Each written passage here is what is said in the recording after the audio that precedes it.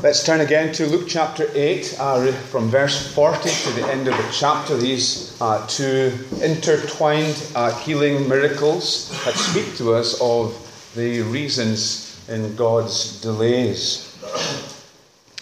Don't know if you ever saw the comedy film starring John Cleese called Clockwise. If you did and you can remember it, you will remember how toe-curlingly awful is the comedy going through it. Cleese plays the part of a headmaster called Brian Simpson, head of a comprehensive school called Thomas Tompion Comprehensive. In his youth, he was always disorganized, always late for everything. But as he's grown up, he has developed into someone who is obsessive about timekeeping. And he runs his school to go like clockwork.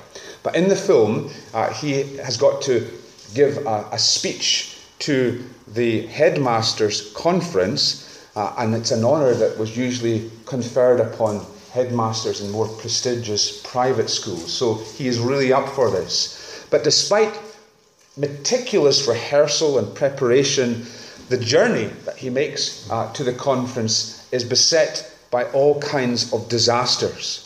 Initially, he misses his train, he loses the text of his speech, he can't find any transportation, so he commandeers the car of one of his pupils to make the journey. The car ends up being severely damaged and then lost. In desperation, he resorts to stealing the sports car of a passing businessman. Eventually, he arrives at the conference in the ripped suit of the bereft businessman and gives an impromptu speech which is absolutely completely nonsense to a confused conference of headmasters. Now, the comedy from the film derives from the fact that most of us, if we're honest, know a little bit about what it's like to experience frustrating delays that drive us almost to the point of insanity. Things that go wrong one after another, conspiring to make us later and later. Now, it is the delay in the acting of the Lord that brings these two accounts together, that gives them their focus. We have, first of all, a crowd who are waiting on Jesus. Luke tells us in verse 40, they were all expecting him. There's a woman who has been waiting for 12 years. She has been suffering this hemorrhage for 12 years. No cure. There's a distraught father who knows that time is running out for a critically ill daughter who's dying at home. And as Jesus is going to the home of this man, he is interrupted by the woman. And the woman with the hemorrhage and her healing causes a delay which leads to the death of the little girl. Now, God's delays always have a purpose. We know that, we believe that, but it's hard to see that sometimes. Now, I don't know, but maybe you're here in the church this morning and you're not yet a believer. You've not actually yet placed your faith in the Lord Jesus Christ. And perhaps one of the obstacles to that faith is that you have come up against delay in God's acting. You've been praying for something and you feel that if God would only answer that prayer, then it would help you to believe in God. But God hasn't answered that prayer yet. And so you doubt and you hesitate in trusting Jesus. Or maybe you are a Christian and you know in your head that God's in charge of your life and that he loves you, and yet it's hard to see that at the present time because he seems in one way or another to have put your life on hold. There's a delay. Nothing seems to be happening. What's God doing when he delays to act? Well, we can have some kind of insight into what may be God's purpose in this passage here. We're going to consider, first of all, the need that the woman and the father of the the critically ill girl had. And then the strengthening of their faith that took place as a result of the delay. And then the witness, the verbal witness that Jesus requires. And then finally the eternal perspective that the Lord Jesus grants. First of all then, let's look at the need that both people had. It's quite an ironic situation. Over on the east side of the lake, the citizens of Gadara can't wait to be rid of Jesus. They have begged him to go. They've lost hundreds, thousands of pigs as a result of the casting out of demons from the man who called himself Legion. And so they can't wait for Jesus to go. And on the other side of the lake, there are people who can't wait for Jesus to come. They've been waiting there patiently for a long time. They're expecting him to come. But there are two people who are particularly eager for the Lord Jesus to come. A woman and a man who had huge concerns, crushing burdens in their lives, which they believed that Jesus can remove. And we're first introduced to Jairus. And we're told that Jairus is a synagogue ruler. Now, the synagogue was a place away from the temple where people could gather to worship. And the ruler was somebody who would invite people to preach, or who would organize the rota for reading of the scriptures and the saying of prayers. Now, his position meant that he had respect within the community. He was a man of standing. And so it's very remarkable that we find this man of dignity and of standing coming and falling at Jesus' feet, imploring him to help him. And his daughter, and it's his only daughter, and she's 12 years old, is critically ill. She's dying. Try and enter into the pain that Jairus was feeling. For 12 years, this only girl has been Jairus' pride and joy. He sang when she came into the world. He helped her when she took her first steps. He grinned broadly when she first said, "Daddy." He helped her when she went to school that first day, and encouraged her in all her schoolwork. And now she is on the threshold of being a young woman. And if you're a father and if you've had a little girl of 12, then you can understand what is torturing this poor man's heart. If you've had a child who's been seriously ill at all, then you know something of his pain. And even if you're not a father or a parent, you can appreciate what an awful experience it must have been to realize that she has perhaps only hours to live. Jairus' pain. And then there's the woman's need. She had an ailment that was embarrassing. Even today, in your faith society, we still allude delicately to women's trouble when referring to this kind of problem. Probably a uterine hemorrhage, a debilitating condition. And as the blood left her, it weakened her. Literally, her life force was ebbing away. She'd be anemic. It was also draining away her finances. It's interesting, Mark tells us that she had suffered many things at the hands of the doctors. Now, Luke doesn't mention that because, of course, Luke himself was a doctor, so he is protecting his comrades in medicine.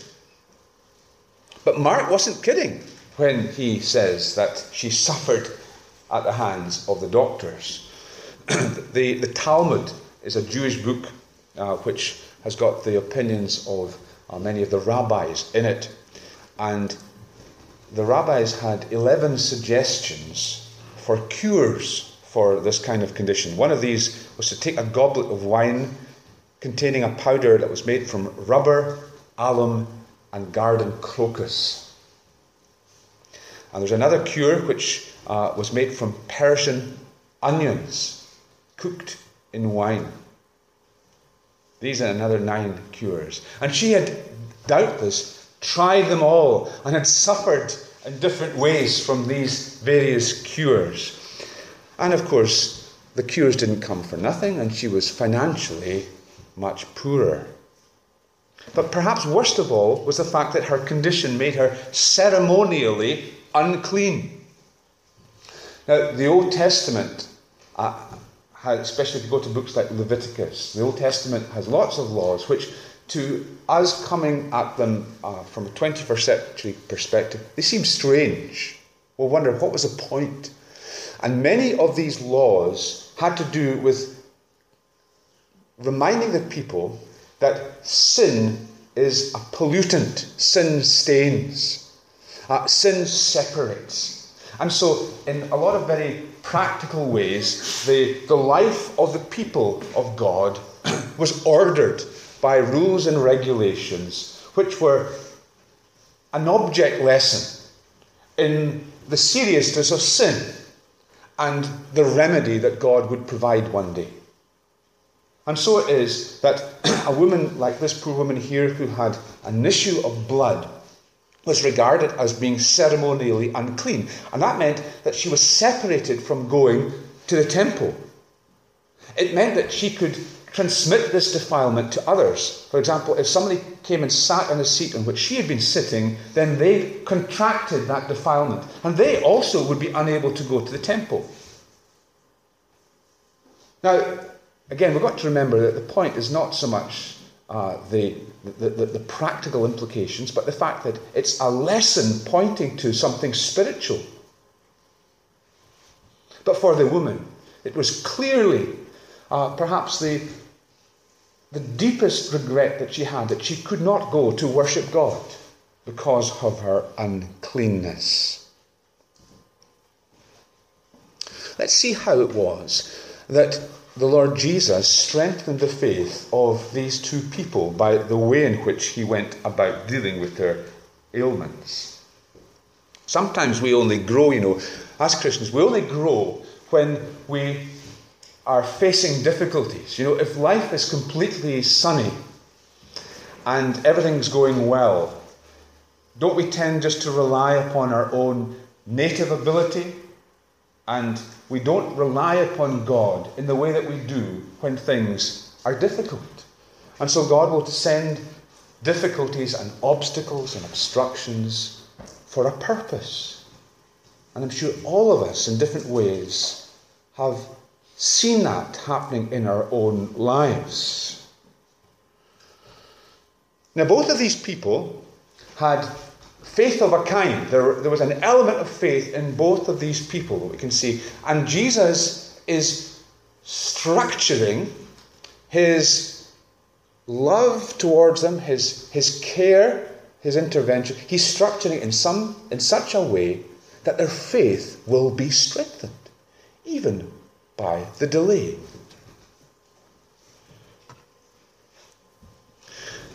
Jairus had come to Jesus believing that the Lord could heal his little girl. So Jairus clearly had faith in Jesus. He believes that Jesus can help his little girl. And in taking his action, in actually coming to Jesus, he had to overcome certain obstacles that there would have been to him coming to Jesus. Because remember, he's a synagogue ruler. He's got a certain status within the community, and that status would have prevented him ordinarily doing what he did. You can imagine the conversation that would have taken place perhaps over breakfast with his wife. Jairus, I wish you would go and speak to Jesus about our little girl. He is the only hope that we have. And Jairus says, well, it's not that easy. The Sanhedrin, that's the leaders, are set against Jesus. it would be very hard for me down at the synagogue if it was known that I had aligned myself with Jesus. Time goes on. Jairus, I think you need to go. He is our only hope. I don't think she's got long to go. And Jairus says, yes, I've decided that I'll do it. I've decided that he has to be the Messiah. There's no denying the signs that he is doing. I've come to the end of the line. Our only hope is going to him. And so Jairus joins the crowd, waiting at the lake for Jesus to arrive. And when Jesus comes, the people probably politely allowed Jairus to make his way through the press to get to Jesus. And not caring who sees him now, Jairus falls down at the feet of Jesus and pleads with him to come to his house. Now, I think at this point, Luke probably wants us to remember that not that long ago, Jesus commended a Gentile for his faith. And the Roman centurion that Jesus commended believed that Jesus didn't need to go to his house, that Jesus could simply heal with a word. And so there's a contrast here. Jairus does not have that strength of faith. Isn't that remarkable? He's a synagogue ruler, but he doesn't have the faith of the centurion. And Jesus agrees to go. Now, isn't that interesting also? That Jesus goes along with the request. Because Jesus could have said, well, it's okay, Jairus. There's a big crowd here. It's going to take a long time, but I can simply heal with a word. Jesus could have done that. But Jesus agrees to go. And there are going to be delays along the way. And Jesus' willingness to go leads to the point of tension within the story, which is when his journey to Jairus' house is interrupted by the woman with the hemorrhage. That's what gives the story its tension. She comes and touches Jesus' garment and brings the procession to a standstill while Jesus calls on her to speak up. Now, can you imagine how Jairus is feeling at this point? He's thinking, why does this woman have to come now of all times? Every moment is precious. Every moment lost, it's all the more likely I'll lose my girl. I wonder how he felt when the woman at Jesus' command tells her story. Probably at first it would have been this deep frustration. But possibly also, as she tells the crowd that she had the ailment for 12 years, would the frustration perhaps have turned to sympathy? 12 years she had suffered. 12 years he had the joy of his little girl. 12 years she had been sunshine to him. 12 years she had suffered. Wasn't it right that she should be delivered? And then there's a hammer blow. Word comes from Jairus' house. While they're still speaking, while Jesus is listening to the woman tell her story, while he's giving her comfort, your daughter is dead. Don't bother the teacher anymore. In its brevity, there's something quite unfeeling about the message, isn't there? Don't bother him. While she was alive, there was hope, but now there's no hope. She's dead. Don't bother coming. How did Jairus feel when he heard that news? We don't know, but Jesus, with great tenderness and compassion, encourages him to go on believing.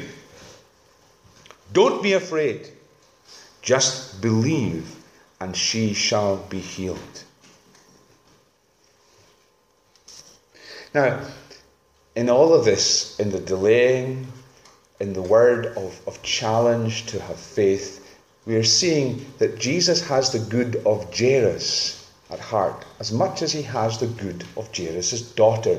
He wants Jairus to be strengthened in his faith. He wants Jairus to be a strong believer. Jairus is going to behold a much greater miracle than the healing of a sick girl. He's going to see a resurrection. He's going to witness resurrection power. He's going to have unassailable proof of the messiahship of Jesus.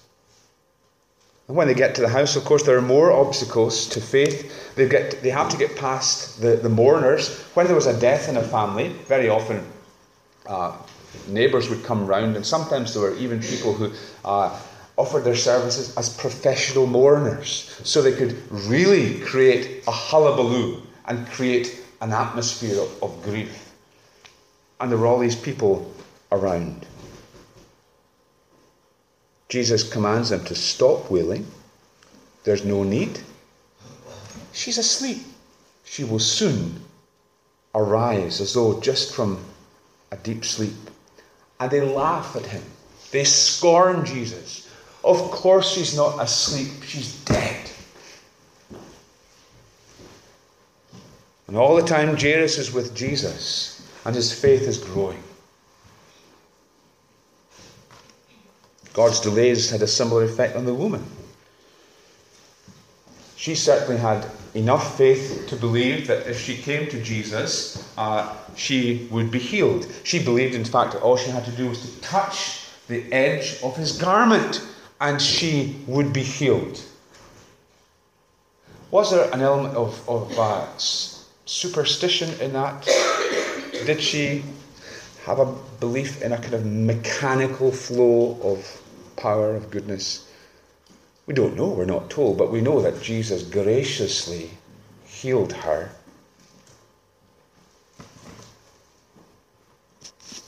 Certainly she wanted to slip away. She wanted to just disappear, having been healed from the crowd, without having any relationship with Jesus, without going public about her faith.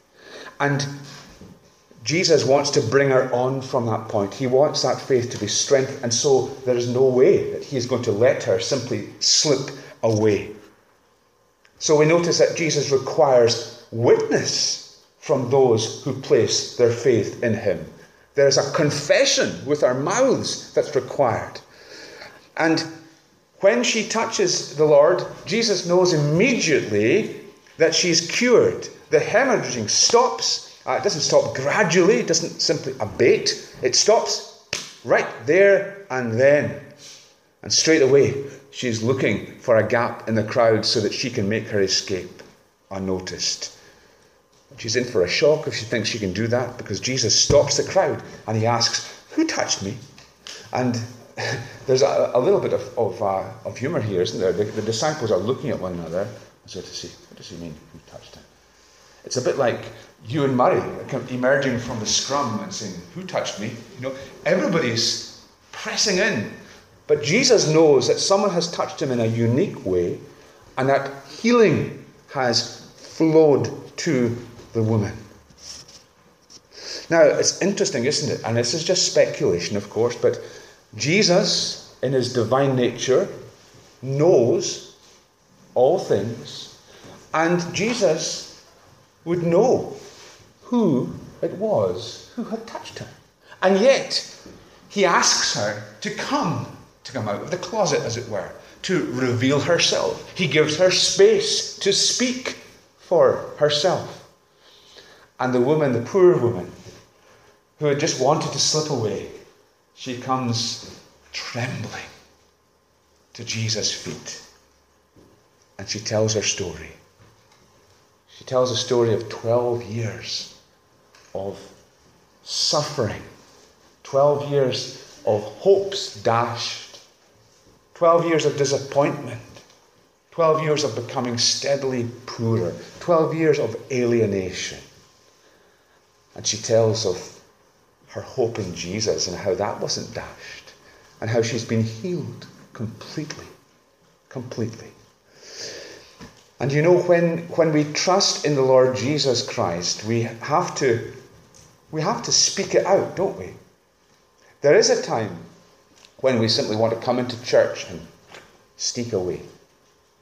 There is a time when we want to be quiet about our interest in the Lord. But when you place your trust in Jesus, you tell it, you speak it out.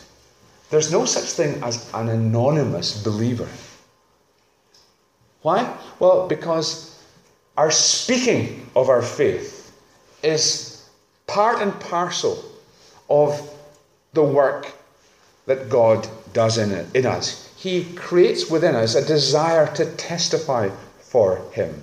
So Romans 10 tells us that being saved always involves speaking about Jesus with our mouth. If you confess with your mouth Jesus is Lord and believe in your heart that God raised him from the dead, you will be saved.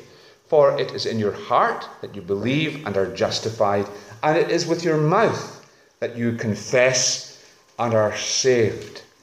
So you need to confess with your mouth that you're a follower of Jesus. If you've never told anyone that you're a Christian, then you need to do that. You need to tell. You need to confess publicly of your faith in Jesus. And the more that you do that, the more often you're witnessing, telling others about Jesus, the stronger your faith grows. This is an exercise in faith building. This woman's faith is strengthened by her testimony. And then Jesus, and I love the tender way that Jesus deals with this poor woman. It must have cost her so much to give her story. And isn't Jesus so tender with her? This poor, pale woman who'd gone through so much. Daughter, your faith has healed you. Go in peace. He speaks peace to her. Let's close as we look at the eternal perspective that Jesus gave to Jairus. He gets to the house at last, makes his way past the mockers who say there's no longer any hope. Jesus only allows himself and Mrs. Jairus and Peter, James and John to accompany him into the room. Those outside have mocked, they didn't believe.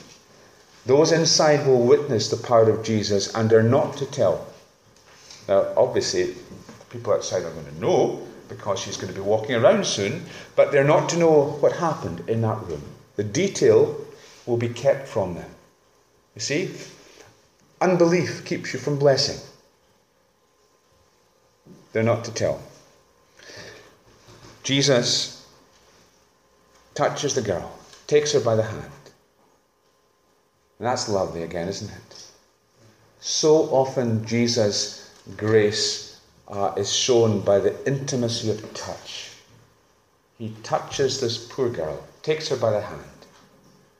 Little girl, I say to you, get up. She gets up.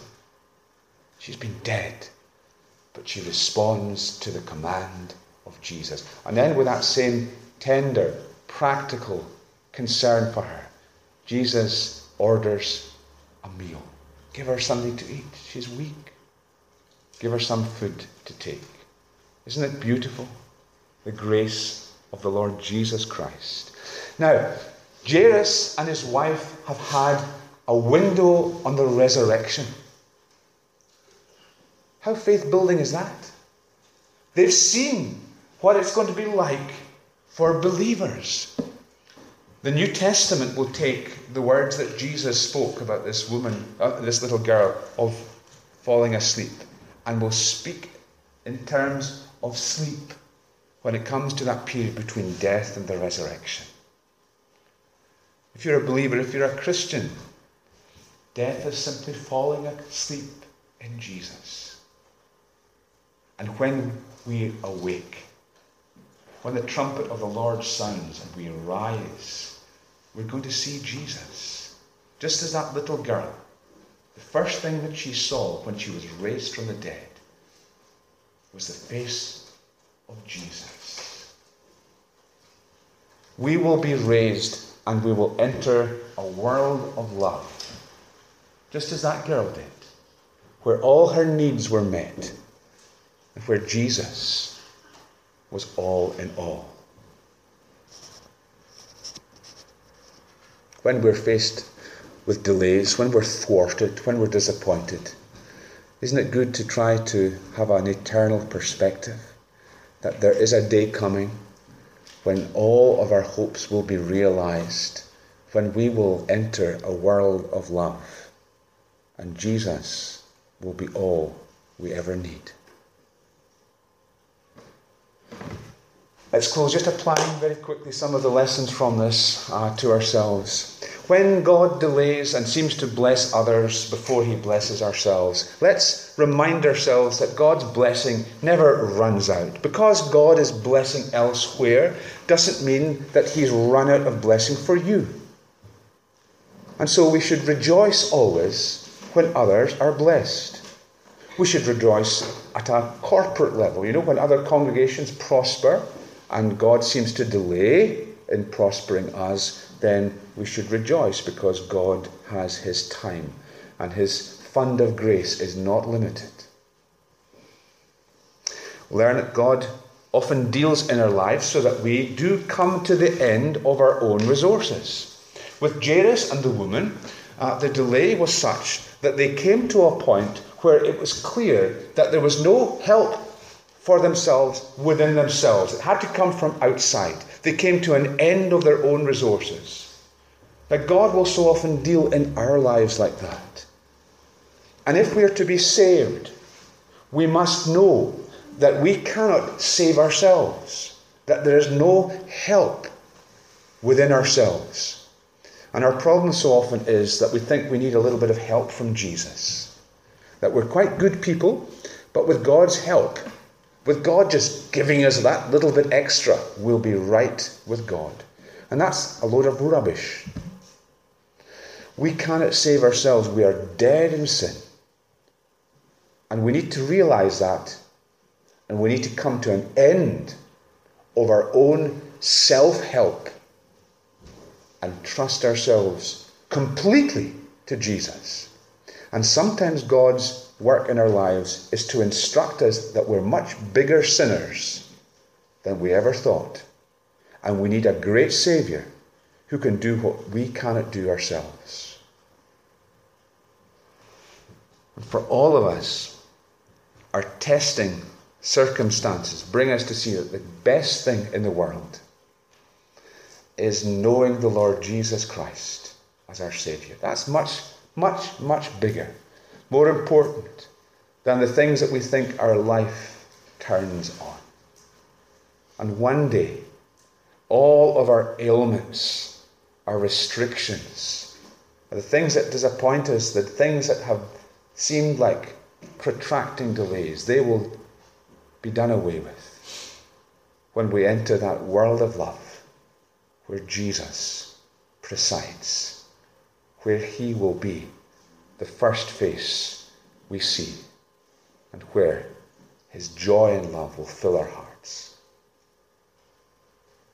Let's pray. Father, we thank you for the love of Jesus. We thank you for the wonderful way his tender sympathy shines through in the scriptures. We thank you for the love with which you have loved us. Lord, we pray that your love will touch each and every heart in this room. We ask, Lord, that we will commit our lives to you and trust in you completely, not relying on our own strength. And help us to see, Lord, that when our prayers seem a long time in answering, that there is a purpose in your delays.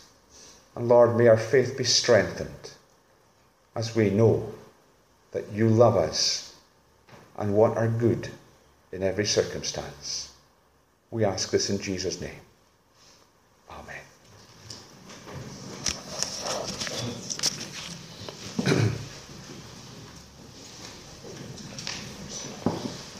Now we're closing singing a benediction. Benediction. May the peace of God, our Heavenly Father, and the grace of Christ, the risen Son, and the fellowship of God the Spirit, keep our hearts and minds within his love. Maybe perhaps we have an extended intro so we get the full first verse, and then we'll stand and sing it.